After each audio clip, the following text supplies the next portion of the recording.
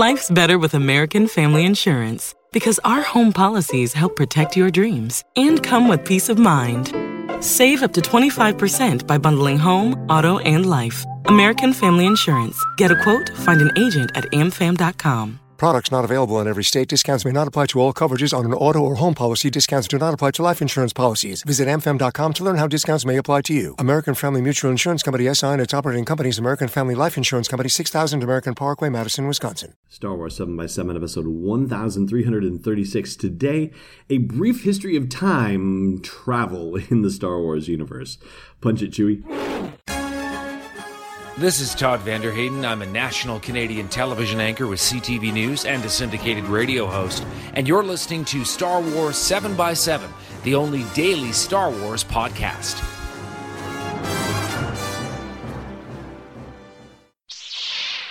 Hey, Rebel Rouser. Welcome to Star Wars 7x7. I'm your host, Alan Voivod. And yes, the reason we're talking about this is, of course, because of the events of A World Between Worlds, which was the Rebels episode that premiered on Monday night. Now, the thing of it is that time travel is probably one of the most dangerous plot elements you can introduce into any storytelling situation. And, we'll get to that in a moment. But just to lay the groundwork for the situation, that World Between Worlds is not just a conduit between the living and the dead, as Palpatine put it, and is not just a gateway, as the minister put it, who was doing all this excavation and research, right? And also, as we saw in the illustration of the Mortis gods, where you could see that it was essentially a map that was being depicted. But it's also a place where you have the ability to see things in the past and presumably from the future as well, and go into portals to these different places in time and actually affect the events in those places, which is the equivalent of time travel. Now, time travel in science fiction in general is rather common. I mean, it's as old practically as science fiction itself. But it's also a very dangerous thing to play with as a plot element, because it makes it a lot easier for you to start introducing conflicts in story. And with Star Wars in particular, a lot of the complaints about the old expanded universe, which is now Legends, centered around the idea that there were a lot of conflicts being created with the different stories where, things didn't match up with each other. And so in some cases, things had to be retconned so that way other stories weren't in conflict with each other. And in some cases, it was just like, throw your hands up because, hey, that's just what we got to live with. Like, things are just going to conflict with each other. And even though this story says one thing and another story says another, nope, sorry, like, we can't resolve it. Although in the world of Star Wars, that stuff wasn't happening because of time travel, but time travel certainly makes these kinds of situations very possible and much more likely from a storytelling perspective.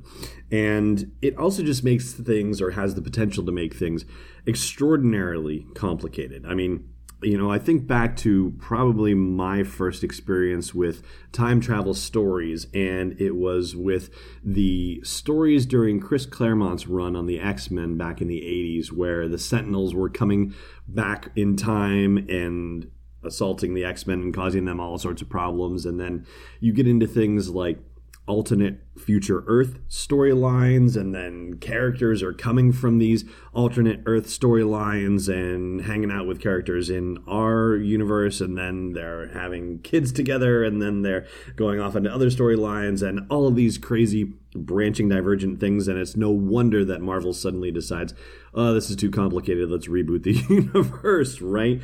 Because it's just too hard to keep a hold of. And in fact, that wonderful TV show Heroes that was on for a few seasons before it had its Heroes Reborn thing, things were really awesome with that. But Hiro Nakamura, the character who could, control time and go back in time, like, that created problems for the series the more they went on, because there was just, too much to keep track of, and ultimately you just kind of throw your hands up and say, all right, you know what, whatever's happening is happening, and if it's compelling characters, then I guess I'll watch it, but I've stopped trying to understand exactly what's going on.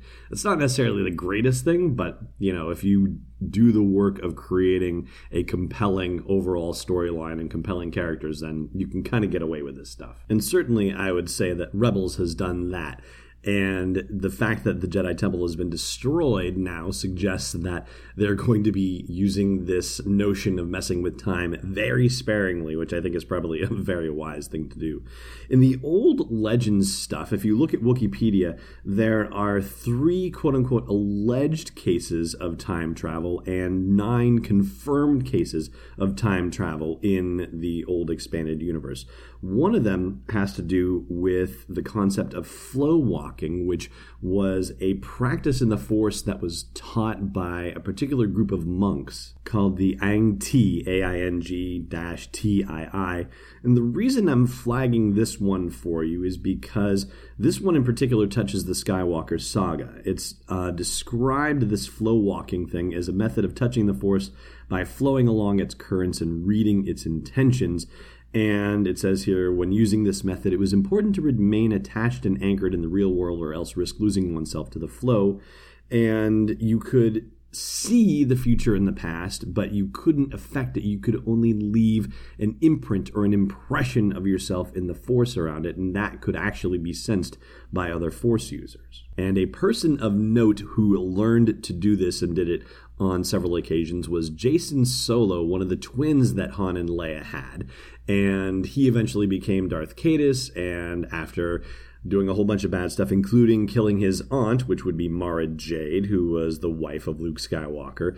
Ultimately, he had to be brought to heel, and it was Jaina Solo, his twin sister, who ended up wiping him off the face of the galaxy. But that Force-walking ability is one of a very small category of ways that anything related to time travel happens. According to Wikipedia, it says here, while time travel was an exceedingly rare phenomenon, a few cases were partially documented. No record of deliberate physical time travel is known. All known cases involved unusual hyperdrive malfunctions, the effects of the Force, or similar exotic events. And as far as it happening to any characters of note, well, it happened to R2-D2 and C-3PO in a crossover episode, or crossover series of episodes, I can't remember for sure, of the Droids Ewoks cartoon series from the 80s, if you remember that.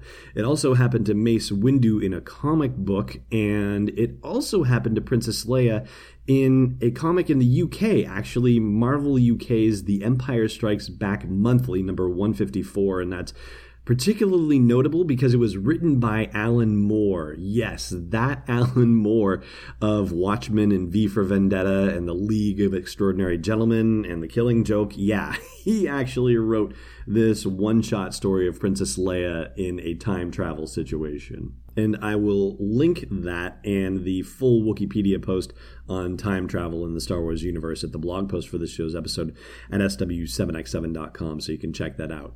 I'm going to take a quick break, and then something has surfaced recently that suggests what the future of Star Wars animation could be, and I'm going to talk about that after the break. Stay tuned.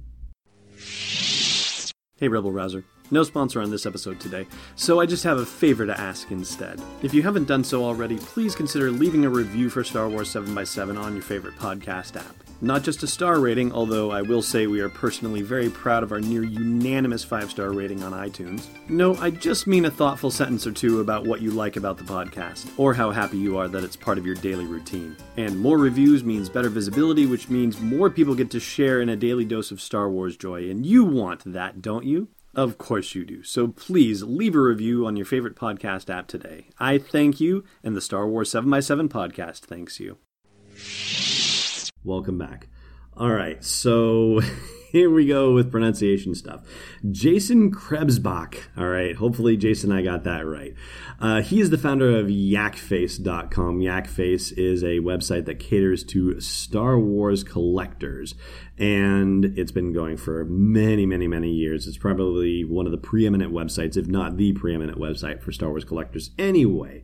He posted recently that he was doing routine searches for various trademark and patent filings and whatnot, and just found out that Lucasfilm has 4 new registrations revolving around Star Wars Resistance as a phrase. That's his writing on yakfaceforums.com. And so they involve toys and games and whatnot, clothing and footwear, paper and paper articles, and apparatus for recording, transmission of sound, images, or data, digital media, audiobooks. I will link to this in the blog post for the show's episode because it's rather fascinating. And the working theory is that this could be the title of a new series, comic, game, or other venture, as Jason puts it. But, you know, we've been talking about the possibility of more storytelling in that period in between Return of the Jedi and The Force Awakens. And also, there is still a gap even of just 6 years in between the novel Bloodline and the events of The Force Awakens. And so, you know, Rebels takes place in the 5 years leading up to the events of A New Hope. It's not necessarily going to end at A New Hope or even at Rogue One per se, but it takes place in that window. And so the fact that we have sort of a predefined 6-year window from when the Resistance was founded to when The Force Awakens unspooled itself on big screens, you know, that seems like a great time period to be able to explore. And yes, it's been explored a bit with, say, Before the Awakening, the Greg Rucka collection of stories that featured Poe Dameron in an adventure that happens proximate to The Force Awakens, and then there's also the Poe Dameron comic book series too. So yeah, there's definitely some stuff that's been done, but there is a lot more that can be explored. And so my money is going to say this could be our new series, and I think that would be pretty exciting stuff as it is.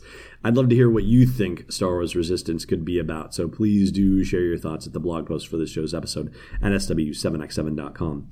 That is going to do it for today's episode. Thank you so much for listening, as always, and may the Force be with you wherever in the world you may be. Thanks for listening to another episode of Star Wars 7x7. And hey, before you engage those Star Destroyers at point-blank range, check out SW7x7.com for show notes, links, photos, videos, and more. And we'll be able to do even more with the show for you with your support at patreon.com/SW7x7. It's not the shortest offensive of all time, it's Destiny Unleashed. This podcast is not endorsed or sponsored yet by Lucasfilm Limited, Disney, or 20th Century Fox, and is intended for entertainment and information purposes only. Star Wars, the Star Wars logo, all names and pictures of Star Wars characters, vehicles, and any other Star Wars-related items are registered trademarks and or copyrights of Lucasfilm Limited or their respective trademark and copyright holders. May the Force be with them. All original content is copyright 2018 Star Wars 7x7. We hope you love it!